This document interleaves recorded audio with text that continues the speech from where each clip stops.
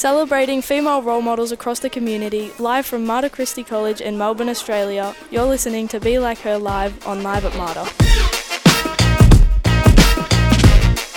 Welcome everyone, live from Mater Christi College in Melbourne, Australia. You're listening to Be Like Her Live on Live at Mater. My name is Lexi and my co-hosts today are Amy, Divya and Alicia, and our special guest today is Lyndall. Hi, how are you? Good, how are you? Good, thank you. Thank you for having me. Welcome to the show. What I'm most curious about is what inspired you to become a lawyer and what type of lawyer you are. Okay. I initially didn't want to be a lawyer. I wanted to be a police officer, but they had height restrictions back then in the Victorian Police Force and I was way too short. And becoming a lawyer sort of evolved a little bit over time. I ended up joining the Australian Federal Police in their undergraduate program and pulled out of that and went to work for a number of law firms over a period of time, settling at Maurice Blackburn for 8 years and getting promoted through the ranks there. And one day the managing partner just came to me and said, hey, look, you're doing the work of a third, fourth year lawyer.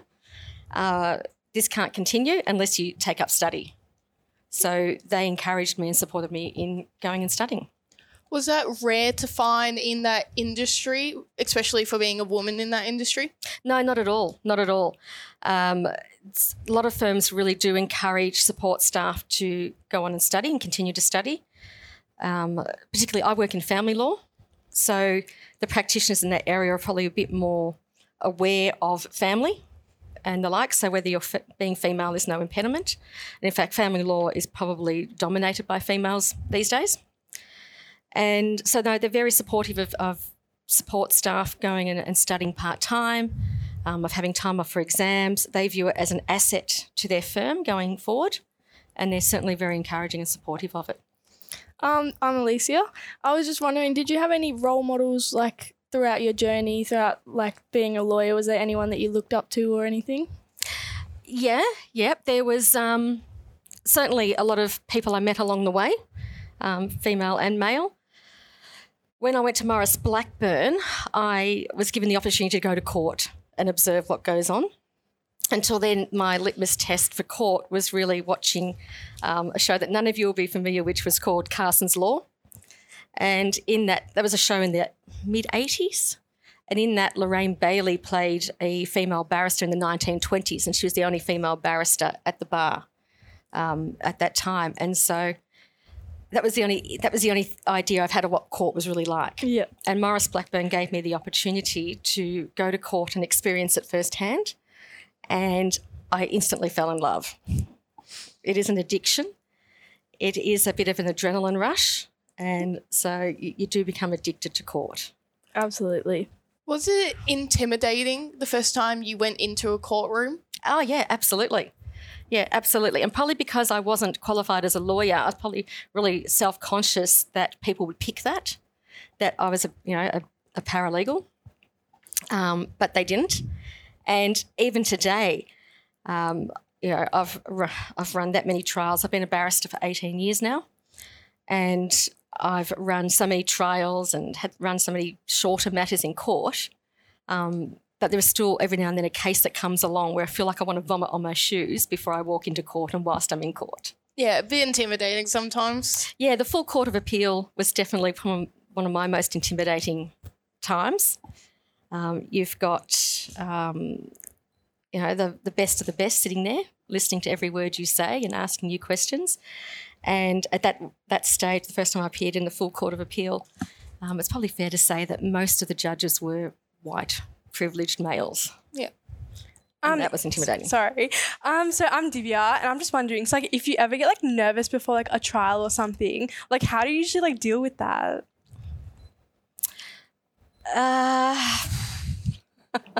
How do you deal with that?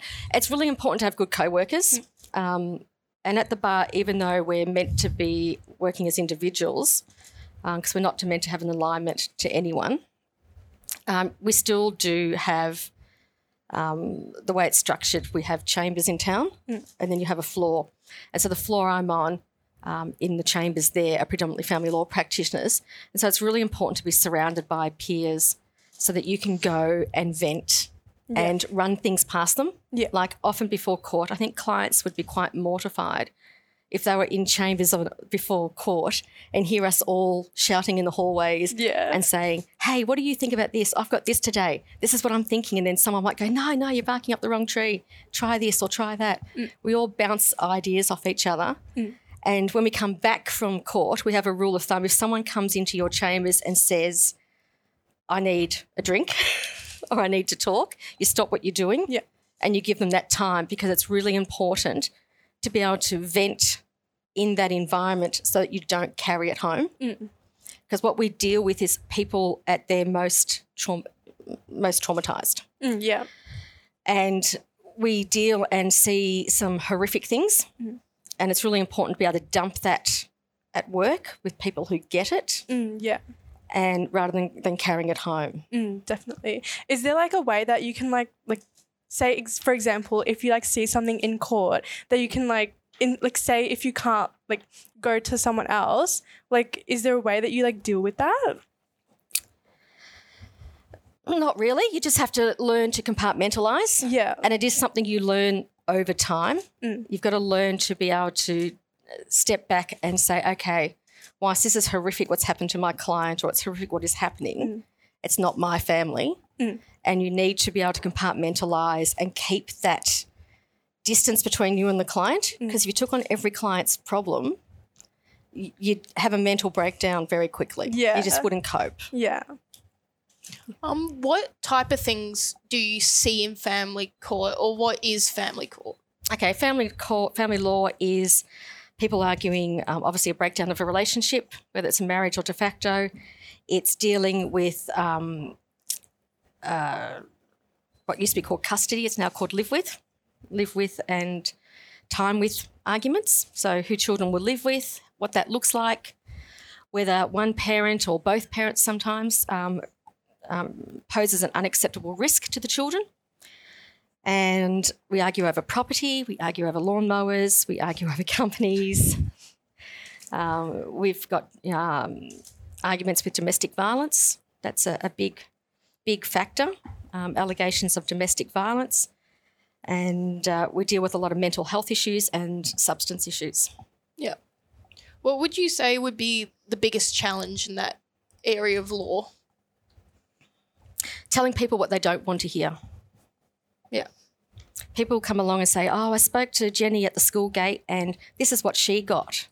This is what happened, and so why aren't I getting that? And you go say, well, you're not getting that because of X, Y, and Z. It's really hard because sometimes you'll have a situation where there is an allegation of domestic violence and they automatically think then, oh, well, the perpetrator shouldn't have any relationship with the children. And that's not necessarily the case. It's unfortunate that to the client that the incident that has occurred or the incidences that have occurred are a big deal to them, but on the scale of what we see, it's not that high on the scale. And so that isn't enough to preclude children from having a relationship with the other parent. It's just a matter of what that relationship looks like.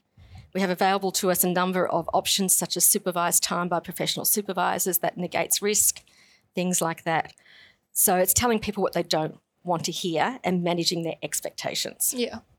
What advice would you give to any young person wanting to become a lawyer? Any tips, tricks, or just any general advice? Be resilient. You have to be very resilient. If you're going to cry because someone looks at you the wrong way or criticises you for something, you won't survive.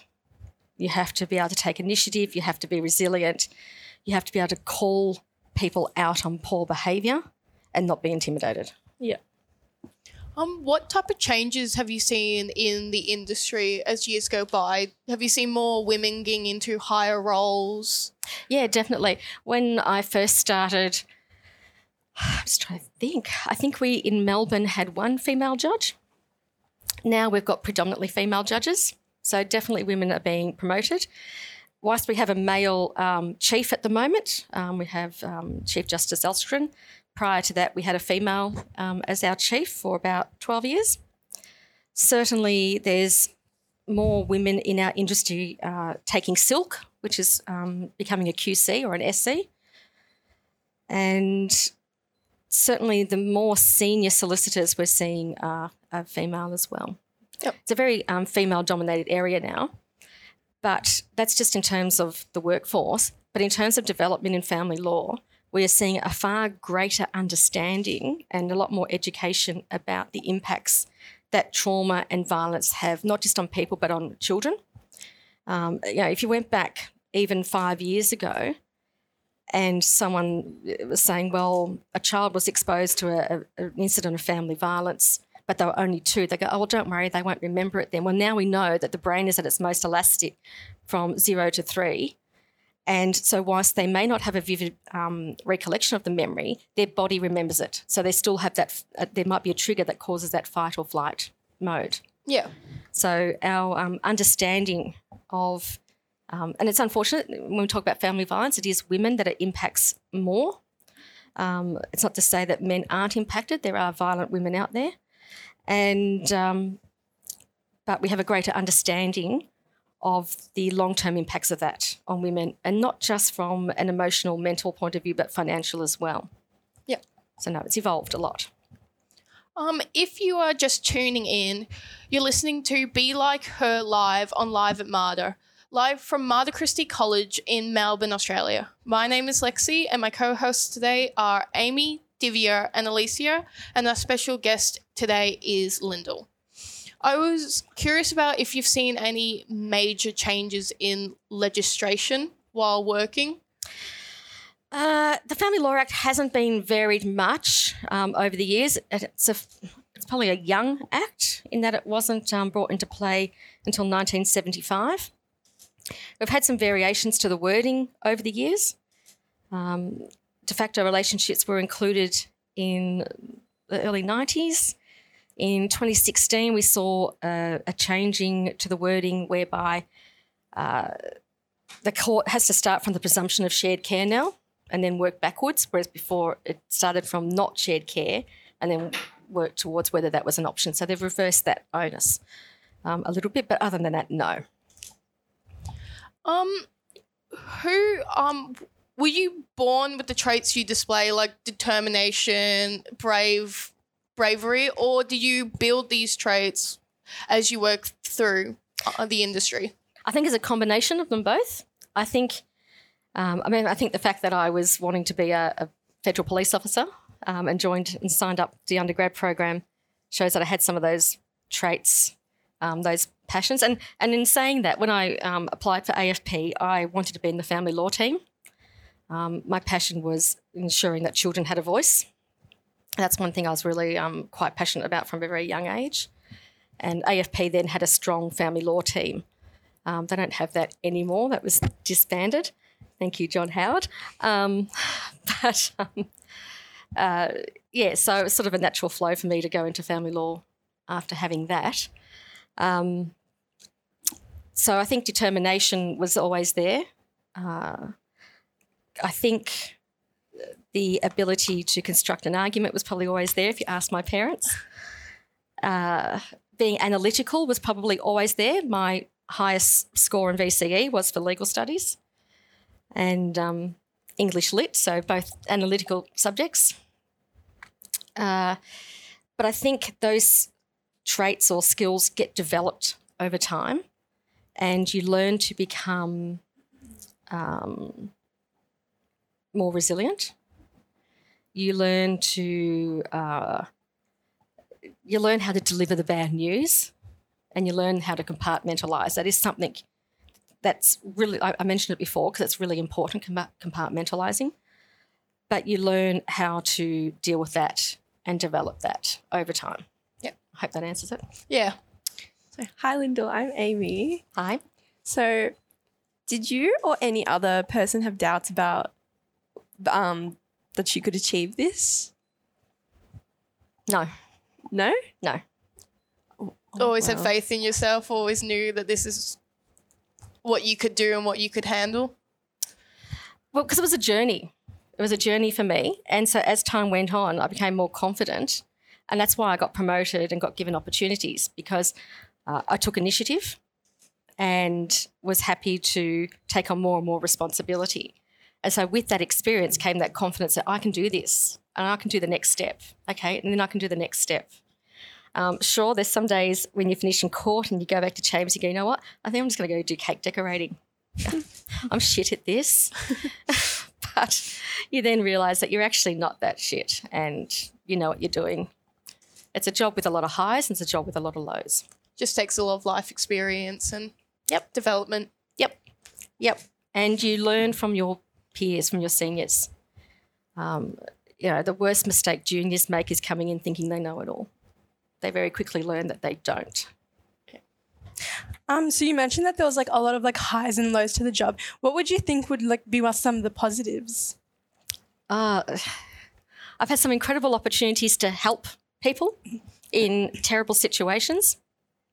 One that stands out was a young girl who was of Iranian descent. Mm-hmm. And her family were wanting, in particular her father, were wanting to take her back to the Middle East to be married off for an arranged marriage, and she didn't want that. And she just happened to mention it to a friend at school, and the friend's mother worked for the department. Mm. And so this mother swung into action, and so when they presented at Tullamarine, an alert went off when this girl's passport was presented. Mm. And she was seized by the federal police, and the family still elected to travel, and she stayed here and she was put into foster care. That foster family, they tried to keep her in a family that had the same cultural values and in the same area where she had previously lived. Unfortunately, it turned out that family had some contact with the father still, and a few years later they tried to take her out of the country for a holiday, but again, another kid in the family told someone else at school that no, they were really going to meet up with this girl's father, and she was going to be killed as an honour killing for dishonouring, bringing shame to the family for not going with them for the arranged marriage. And so again, AFP seized this girl and they assisted her to move out of the regional area that they were in, and she moved down to metropolitan Melbourne, but she had two sisters over there. And one of them had some challenges in life, and this girl had found out that this sister was being sexually abused by an uncle at a young age and not having a very good life, that another sister and her other sister had been married off. So there was three sisters over there, because one had been married off, one was being abused, and one somehow was flying under the radar a bit. And so we were trying to work out what we could do for these girls over there, because they were still Australian citizens. And every now and then my client would have contact through an email. So we were able to get a judge to do an out-of-hours order. So we didn't want any attention being drawn to it. So we did an out-of-hours order, giving this young girl was just 18, so technically an adult by then. So we got an order saying that she effectively had custody of her sisters, and all she had to do was tell them was to get to the embassy. Well, they ran away, but the network there is different to here, and very quickly, and someone saw them and they were again seized on the street before they made it to the embassy. So this is a very long story. Their mother then got breast cancer and wanted to come back to Australia for treatment. So we're like, great. So then we got another order done so that when they landed, and we managed to get to the sisters through an email saying, insist on coming to Australia with mum to have her treatment. Tell her that you're going to care for her, do whatever, just get on the plane with her. And they did. They got on the plane with their mum, and when they arrived here in Melbourne, they were immediately seized and then placed in the care of my client with new identities and sent to school. And my client is just the most amazing young lady. She took herself back to school. She's put herself through VCE whilst providing care to her two siblings now, one with some challenges. Yeah. So it was a really satisfying matter. That's one that stays with me for a very long time. And and then you do it on an everyday basis. You help people move on with their lives and reestablish themselves, and help a lot of kids. I do some what's called independent children's lawyer work. So I act for the children, and that's always really satisfying to help kids out of situations that aren't ideal. Yeah. How did you go about like taking on your first solo case rather than just sitting back watching in court, actually being up there and doing it? And Can't remember. It was so long ago. I probably over-prepared for it. yeah, Probably really, really over-prepared. Probably made arguments that now I look back and go, why did I argue about that? It really wasn't important in the scheme of things. So, yeah, just probably over-prepared, and just when you join, does everyone understand the difference between a solicitor and a barrister? No. Okay. All right. So a solicitor is who you see in the shopping centres with shop fronts, and they advertise their solicitors. So to put it the best way, a solicitor will bake the cake. So they meet the client, they do the paperwork, they prepare the case, sometimes in consultation with us, mostly not. And then they give it to us to ICE. So we get given the documents, the case, and we've then got to structure the arguments and present it. That's probably the best analogy I can come up with. So we ice it and present it, make it look all pretty, and try and say this is, our case is the best. yeah, So so when you go to the bar, which is being a barrister, you have to have a mentor, and they have to agree to take you on. And so I probably annoyed my mentor a hell of a lot leading into my first case, running everything past him. But he's fantastic. He's still my mentor after 18 years. And that's probably what I did, just probably overprepared and probably drove him nuts. Are you mentoring people yourself now? Yep. So whilst I don't currently have a reader, which is a baby barrister, there are juniors on our floor. We've got, at the moment, about 4 juniors. And so there's an obligation on the seniors to mentor the juniors.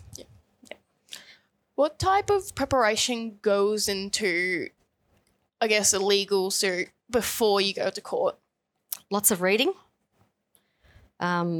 research, looking for cases to support your argument, precedents, but just lots of reading, a hell of a lot of reading. Yeah. Cross-referencing documents, looking at expert reports, looking at really boring things like bank statements if it's a property matter, following the paper trail. So it's a bit forensic. I feel like a bit of a detective sometimes. Digging deep into everything. Yep. It's good fun. Is it hard to balance out your work life and home life, or is there like just a complete detach? That's terribly hard. It's terribly hard. Anyone that thinks it's easy is delusional. It's really tough. It's I'm a single parent with 2 boys, and my career is probably like the second adult in the house. Yeah. My kids have had to hear a lot of the time, no, you can't have people over this weekend because I have to read, I have to do trial prep. No, we can't do that. I've got a trial on. It is like an extra person in the household, and that person often takes precedent over everyone else.